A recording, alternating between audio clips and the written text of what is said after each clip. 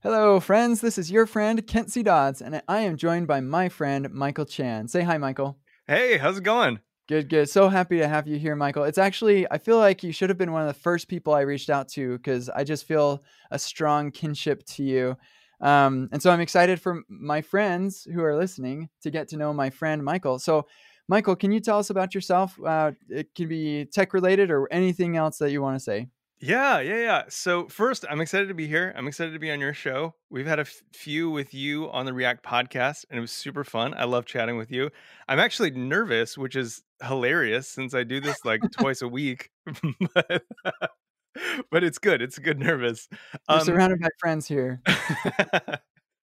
so I'm Michael Chan. I go by Chantastic all over the internet, and I host React podcasts, and I work as a front end architect, just kind of doing front endy things in CSS and JavaScript, and I don't know, like whatever else I'm supposed to know at a given time. But yeah, that's kind of what I do, and yeah, and then I'm trying more and more to kind of follow your lead and some of the great educators of our time to just kind of share what I know and kind of help other developers be the best that they can be and be happy, not just in the short term but in the long term. That's excellent, and you do a great job of it. I just want to make sure everybody understands the scope of this. So, Michael, you teach on Egghead.io. You've got tons of stuff on there. You teach. You have that React holiday. Is that what it is? React Oh yeah. holiday. That Every December I do like a kind of advent calendar style thing where I do like these 2-minute videos on uh I think last year was just general React, the year before it was like suspense, which all got blown away the year yeah, after. that tends to happen. But yeah, and like, by the way, that it was just like a Twitter thread of all these videos and so engaging. Oh my goodness. If I could have a sliver of the engagement that you have in front of a camera, I would be really happy with myself. Well, So, thanks. I blame that on my drama and show choir teachers. They extracted more out of me than I was willing to give, and now I guess maybe it feels easier. actually, I didn't realize you were in show choir. Show choir was a huge part of my growing up. Oh, So really? that's yeah, yeah. In high school, I competed. Like our show choir competed in the Northwest and won like competitions. We went to Disneyland one year and won a big competition there. Awesome. And yeah, it was a huge part of my high school experience. So that's cool. I didn't realize that we had that similarity. Were you like baritone, tenor? Where were Yeah, you? so let's see. I think so. I was baritone tenor. I think that half of it I was baritone, and then the second half I was tenor. And then I went to men's chorus at BYU, and in men's chorus I started as tenor two, and then tenor one. So I mostly have been on the higher end of that spectrum. Nice. Singing in a choir is so fun. I like Yeah. I have this dream. I think when I have a little bit more free time in my life to just have a find people who sing barbershop and learn all those songs and just sing because there's something about doing something in unison with other people, like being so in sync and being that much of a team that just thrills me. Like it Mm. literally gets my heart going. And I feel like now that we're talking about it, I feel like those moments, like the unison that I experienced in choir, is something that I'm always chasing and not quite getting in software development. Totally. Yeah, absolutely. Yeah, I was certainly wasn't thinking about talking about this now, but like just thinking about the experiences that I had in high school and in college when I was singing, more just, yeah, I absolutely know the feelings that you're talking about, and I have not felt those feelings in a long time. Yeah, Um, it's tricky because so much of at least modern software development, and I can't speak to I guess earlier than like 10 years, but like or 10 years in the past, but it feels like so much of it is about like self expression and self validation these days. I mean, even to the point mm, that I know that the last Stack Overflow report or whatever, the thing that was most important to developers looking for a job was the stack. And mm, it's like so wild to me because and maybe this is our choir like coming out, but like for me, it's like what I want more than anything is unison. I want everyone to just be working as one, to like depend on each other and like understand each other. And yeah, it's this conversation is already making it clearer to me, like what I'm missing from software development. Yeah, they're definitely yeah, I definitely feel something missing, like, it's one of those things where, like, you didn't realize that you were missing this until you like, something reveals that to you. Because absolutely thinking about that, there's absolutely stuff that I miss from being a part of a group like that. Yeah. This is something that I've been kind of on the last like maybe 6 months or something. Um, is this idea of like teamwork being the only thing that matters? And I think that we put so much focus on being the best, and it's like Mhm. automatically exclusionary because like to be the best, like you have to be better than everyone else, and so it's like Yeah, comparative by default. And I wish that we had a better like a better way to think of being our best and like think about it being like more collaborative, like who have you collaborated with today, how was that collaboration, did both of you feel like listened to and empowered? And like so much of the metrics that we have just are not set up for that. Like we have the totally. 10x developers, the rock stars, and the all stars, and I just I wish we had I wish we borrowed more from like team dynamics, like whether it be sports or choir or anything that you have to do together. Yeah, absolutely. And like I think that our social media amplifies that because when you get likes on a tweet, it's not like your team getting likes on a tweet. It's like Yeah, you're the one getting those yeah, accolades. Or I with the educational material that I create, I create lots of that, but there's a lot of collaboration involved. But I'm the one who gets all the accolades for that sure. because it's my voice, it's my hands on the keyboard. But there's so much that goes into that, and like we've got open source libraries I'm using, and like there's so much. But just the way that things are set up, there's the accolades go to the last person in the production line. Yeah, and well, especially in like our attention economy, it's so hard to if you spent the first 10 minutes of a 1 minute video, like a one minute of content, just thanking everybody whose work your work touches, like no one would watch that. Yeah, So it yeah. is kind of tricky. Yeah, it's something interesting to think about. But let's go ahead and transition into Yeah. something else that's also very interesting and wanted to talk about here, and that is so I'm not exactly sure when this podcast will be released, but it should be in the next when we're still going through or have very unfond memories of the current time. And so this is being recorded on April 7th, and March was just a total nightmare with the coronavirus thing. And I expect that the economy will be in an even worse state. There will be even more people who have died from this thing, which is just so awful. And so, Michael, the thing that one of the things that you wanted to talk about today, I think, is just really applicable to the current situation and maybe in the future situation for people, and that is how to transition careers in or maybe not industries, but like your specific niche in a career during a bad economy or when things are not optimal for you to do so. Um, and so, like, the first thing I want to ask you about this is because we kind of got started or just chatting before we hit record. And you were telling me about the last recession that Yeah. we went through in the United States and kind of some of your experience in there. Do you want to start, like, kick this off by telling us about your experience in that time? Yeah, absolutely. So I just want to preface this is with just kind of like a privilege disclosure because like it it's impossible for me to know all of the tailwinds that I had in this process.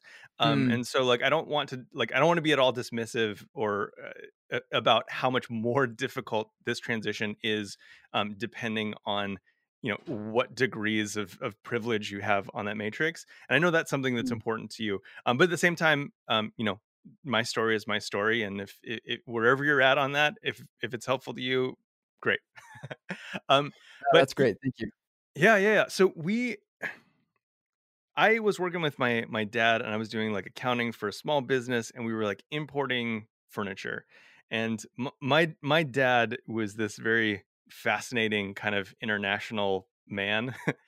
He, you know, was born in Vietnam during the Vietnam War, and then like kind of they fled to Brazil because at the time they had a ton of money, and then they had no money, and then they kind of made their way up to America. And so he was just full of grit. He was just an iron person. And yeah, we kind of he built this business that I was like taking part in and working together in. And I had like a little bit of fascination with the web, just as you know someone like a child of the 80s, I guess, kind of coming up with the web and really being excited about it. Yeah. um and so I'd like built our websites and all that kind of stuff. But right around, I can't remember exactly when it was like 2008, 2009, 2010. um our business just like collapsed, because we had that recession, and all of the jobs that we had planned on were falling apart. There was no work on the horizon, and so the business just like went under. And I was, for I think maybe 4 months or something, about that time, like on unemployment. And it was a really like tough time, and it's wild to see it 10 years later, right? Because I feel like a little bit divorced from that feeling. Um, but it is like really sobering to have a lot of empathy for what people are going through right now, because this is incredibly real for people. I think what was the statistic that you said like before we started recording? Yeah, so, 2 weeks ago, they'd said there had been 3.3 million, accepted applications to unemployment in just that previous week, and then last week, they'd said it was another 6.6 million, for that week, so a total of over 10 million, and that was, almost a week ago, so I can't even imagine, and that's just the people who are able to get on unemployment, like, Yeah. not counting the people who probably need it but couldn't, or the people who couldn't get through because the phone lines are jammed. Yeah. Yeah, and that's a very real thing. Like I remember like I like after my 3 or 4 months of being on unemployment, the thing that like stopped me wasn't that I had a job. It was that like I didn't get the return stub sent in time, and I couldn't get a hold of anybody on the phone. So Yeesh. Yeah, yeah, and we all know how good government programs are at, like, getting the people the things that they need and yeah, and it was really like, yeah, so like my heart like just deeply goes out to people. But I'm really um I I'm really excited to see things like, the free code camp numbers, like just like skyrocketing right now, because I see Mm, myself in those numbers. Like I see, like that was the moment that like I decided to transition, because I knew there was no way I was going to be able to get a job in the things that I knew, which was like handling money and like kind of a little bit of like small business management. Cause like that wasn't going to recover for like another, I don't know, 6 to 12 months.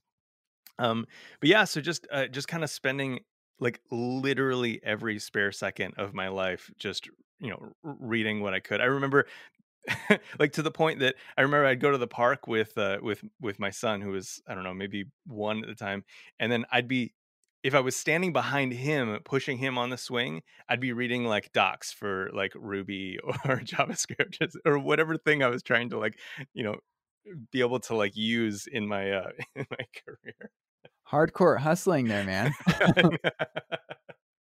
Yeah, it's but yeah, so I definitely empathize with like where people are at right now. And I I really love the opportunity to talk about what,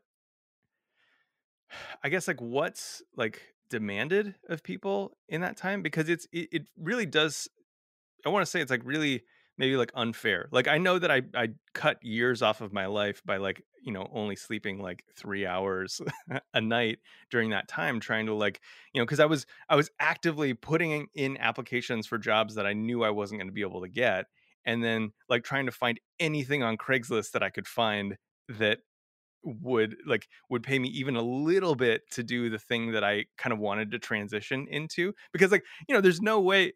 I think that's one thing that's like so unmotivating to a lot of people, is like they see all the jobs, right? And like these jobs are like inflated, like wildly. And like you and I both know that, like, when someone puts a job posting, it's like they're asking for 20 things and they would accept 2 of them.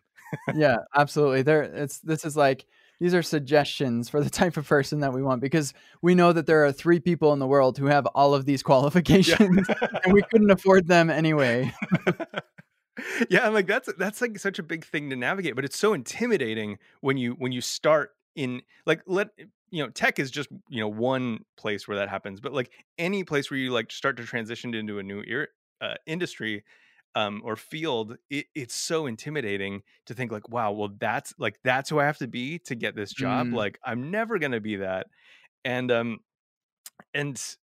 yeah, it's just like kind of starting small is like so important, and like just trusting the process that like if you keep pressing into it you'll get there. And I mean, like, yeah, I mean, have you been on hiring at all? uh, on a like, are you talking about a specific site or just, like, hiring people? Oh, like hiring people at all? Yeah, yeah, I have done that at, yeah, my last 2 companies. I hired a couple people. How did you feel about that Oh my process? goodness. It is. So the first one was a really small company, and I was hiring the second front end engineer to work with me, and so that one was not as difficult, Sure. because we didn't have as many applications. It was actually people I reached out to and stuff. But like you hate saying no because like I reached out to you and now I wasted all your time. It's kind of the way I felt. Um, but yeah, the my second experience at PayPal, I interviewed an infinity people, and it yeah, it was really hard. We had like a pretty well structured process and stuff, and so you'd have a couple people interview, and you'd say yes, you'd say no, you say maybe, and whatever. And I felt a little more disconnected to that Sure. because sometimes I wasn't hiring for my team, somebody worked for me, and also like I didn't have to. I don't know. This is I'm not saying this is a good thing, but the way I felt about it was just pretty disconnected because I didn't have to be as invested in this Yeah. person, which is a personal failing for sure. Yeah, what's interesting because like I think I I always want people like as soon as they can to like get to a place where they can at least start reviewing applicants. Like, so like, and I think this is, I mean, definitely in tech, but like, Rachel Neighbors, I had a conversation with her. She is part of the React core team and does a lot of the docs and community stuff. We had a chat, and she was saying like, interviewing in tech is like a skill like that is totally separate from like the skill of being able to do your job. And, like, once you realize that, you realize, like, just like anything else, it's, like, totally hackable. And, you and I get asked a lot, "Oh, man, I have all this imposter syndrome around, like going out for interviews and, like, trying to land a job. I feel like I just don't know enough." And I always tell people like make your goal like to fail 10 interviews because like what you'll learn from failing those interviews is what you need to know to, to nail the 11th. And like for most Mm. people like I doubt that you'd even get through all 10. Yeah, yeah. That's awesome. I love that mindset. Like, and correct me if I'm wrong, but I feel like the mindset isn't so much like um, I like dejected and like, oh, I'm gonna fail 10 interviews, but it's more like I'm going to at least get through 10 interviews, and I'm going to learn as much as I can through this process. And if I get picked up, then that's great. But that's my goal is just to get through these 10, and that's something that you can control, right? Yeah. Like I can control that, and so I'm the master of my own destiny. Yeah, I think that's, like, the most important thing because it's totally like, at the end of the day, it's a mental hack. You're gonna do 10 Mm. interviews, like, either way. And so Yeah. it's really framing, but it really does I think it does give you that control over your life where it's like, my value is not defined by what, like, someone says I can or cannot do. It's like, I came here expecting to fail this. This is just, like, episode 1 of my 10-episode course on like the interview pipeline. Yeah, nice. But yeah, I think it's so tricky, and there's so much emotion tied into all of this. And it's like so, like those little like mental hacks are so valuable in getting yourself past like the emotional part of it. Um, because there's so much like I think you're already in a vulnerable spot anytime you're like switching careers or like are forced to like rethink your career like in a time like this. Like you're already so like emotionally drained. Like the idea of failing anything uh and like putting all of that effort in uh sucks. And like I definitely admit that. And I mean, it's easy to say in retrospect, but like really is extremely emotional, like, kind of at the time, like, just feeling like, totally dejected from all these Yeah, yeah. things. Like, how do you pull through that emotional drain? Like, in your experience when you were making this transition, what were some of the things that you did to take care of yourself mentally and to really pull yourself out of the situation you were in and actually make the transition?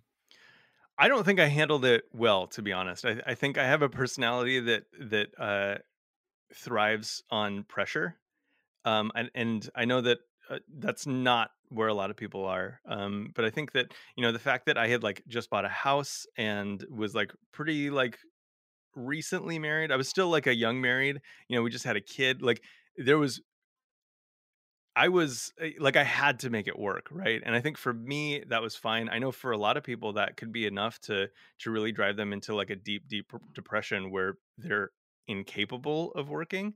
And so I definitely empathize with that. But I think for people who are driven by pressure, um, it it kind of worked.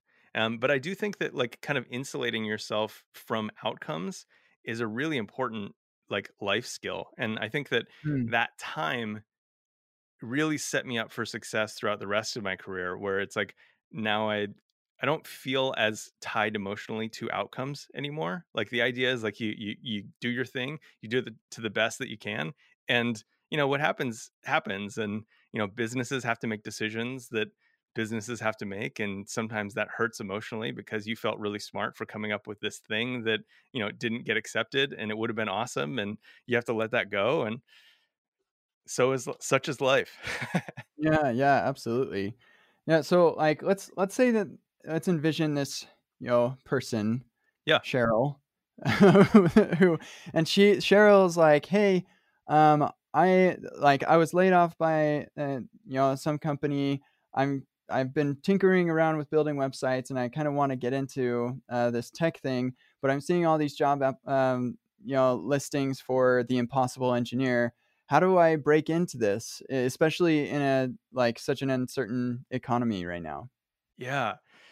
Man, that's tough. I think to be totally honest, like I could not have done it without friends. And I think that that was Mm, like, going to meetups, just talking with the people in my life who were already in the industry that I wanted to transition into, like tech. I got my first job, you know, kind of post all of the kind of HPSD to HTML and like HTML signatures that I did on Craigslist for like, $15 a shot. Um, mm. beyond that, like the first actual job I got in tech was just from a friend, right? And they were in a position where they were looking for people, asked if I could learn enough to actually like get through the interview process. And that's, I mean, that's how I kind of transitioned in. And having those relationships is invaluable, and finding them wherever you can, and I guess like exploiting them. Like you're taking advantage of something that someone's offering, right? That Yes. that relationship. Yeah. Yeah. So exploiting has a negative connotation, but I think we know what you mean. Yeah. Well, yeah. Yeah. And to be fair, like this particular friend, I I started kind of that specific conversation by offering up answers to questions that he had, because he was like in this new role where he was managing a tech team and he had like things that he didn't know. And I said, "Hey, I'm happy to answer anything that I know, like that you might need to know in kind of managing these people." And I think that's where it kind of like started, because I was able to help him look good. And so in turn, he wanted to kind of like return the the flavor. Nice. Return the flavor. But yeah, I think, man, relationships are so important, and I think we we undervalue relationships, I think, across a career trajectory. I think, like, as we were talking before, like, we want to be, this hero, but accepting help and then also providing help is so critical to any, meaningful career in this industry. Hmm. Yeah, and I just think that's so true. And there was another thing that you mentioned as you were saying that that I think is a pretty good takeaway for people as well, and that's that you were working on, PSD to HTML, Craigslist opportunities, and there's one thing like people ask me this a lot, and they say, "How do I get experience as a software engineer?" And so I wrote a blog post about it, of course. But the TLDR of that is you get experience from having experiences, and like it seems so obvious, but like you can make yourself have experiences, right? And Yeah, it sounds like that's what you did. Is you said, "Hey, I'm willing to take this $15 job that's going to take me 3 hours to do, $5 an hour job. But like, I don't just get $5 an hour. I'm also getting experience from yeah. that." Yeah, and I think there's so many. I mean, if you open your eyes to it, or even just ask around, like there's so many people in your local community that are, entrepreneurs or small business owners that need work in like a lot of different fields, but can't afford the high paid person to do it. And so if you like open your eyes to it, there's so much stuff that people need to do. And like you said, like an opportunity for you to gain that experience. And yeah, you're gonna kind of eat crap for a while with all the stuff that nobody else wants to take, but Mhm. like that's how you get the experience. Yeah, absolutely. Like Um, that can't be overstated, I think. It's stuff that other people don't wanna take, but, that's because they've already had those experiences. They don't need those experiences Yeah. like you do. And so it's I mean, maybe it's not super fun work, but for you as a new entry into this, it actually is pretty like, it can be pretty rewarding work. Yeah. Like manually copy pasting, text into this other text field or whatever, like that, you know, you can turn that into an opportunity to learn something new, like figure out how to script that so you can get yourself out of that. That's Yeah. actually how I got into programming, was scripting my job. And yeah, so I yeah, I think that can't be overstated as a useful thing to do. Is there's no shame or even like lack of dignity, I guess, in doing those lower jobs, because you're not just getting the low pay, you're also getting the experience that I think is really that's what you're looking for. Yeah, and So, and there's so much to be said about real work experience just as being a high value. Because I mean, I still think back to the lessons that I learned about, the differences in email clients and like the way they render markup and all that kind of stuff from literally just making email signatures for people. Like I learned mm, so much about semantic markup and rendering engines like in that time, that has paid dividends throughout my entire career, because like I don't have to relearn these like small lessons anymore. And yeah, you never know, like if you're open to it, you can learn something powerful from any project. absolutely. I feel like we could go on and talk about this like forever, but Sure. as Yeah. as we wrapped up and come down to the end of our time here, the homework assignment that we want to give people, it's like start thinking about what it is that you want to do. Like you may be listening to this thinking, well, this sounds like a really great thing that I can share with my friend, Fred, and who is interested in transitioning out of plumbing into tech, or vice versa, whatever the case may be.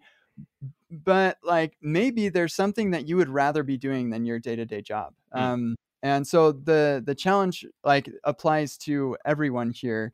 But our homework for you is to sit down for 5 minutes and just think about what you really want to do with your life, what you really want to do. And because we live in a capitalist world, you have to get paid to do that. So think about how you can get paid to do the thing that you want to do. So figure out how you can sell that thing that you want to do, and then get one customer, get one person to pay you just any amount of money to do that one thing. And yeah, then that can be the first step in making this transition for you. You have anything else to add to that, Michael? Yeah, no, I think that's perfect, and I think it's a really good way to wrap up. One analogy that I like to kind of make is with a dial. like a dial once it's in place is really easy to turn up, but it's really hard to make the dial, right? So like, blogging, like if you want to write, like you need to find the easy, like the least amount of friction. And Mm, sometimes like setting up the blog and like, making all of those decisions is really like the hard work. But you want to get to that point where you have something, you have a post out there, you know exactly what to do when you sit down, and then just like crank it up. Like, okay, I got one mm. customer. Now I need to find another customer or charge $5 more an hour or whatever it is. Just like keep cranking that dial up. That's like, once you have it, it's kind of easy from there. Yeah, oh my goodness. So I hope people don't mind me mentioning this last little thing and going over time a little bit, but my sister, my oldest sister, is a very skilled violinist, and she knows a lot of very skilled musicians. And right now, they're really hard on work because nobody can go to performances. Yeah. And so she was asking me how, because I do a lot of online training. She was like, "How can I help these musicians do online training?" And she had this big idea of all of the, she wants to hire some software engineer to come and basically build Zoom and Tito and Google Calendar all in one thing.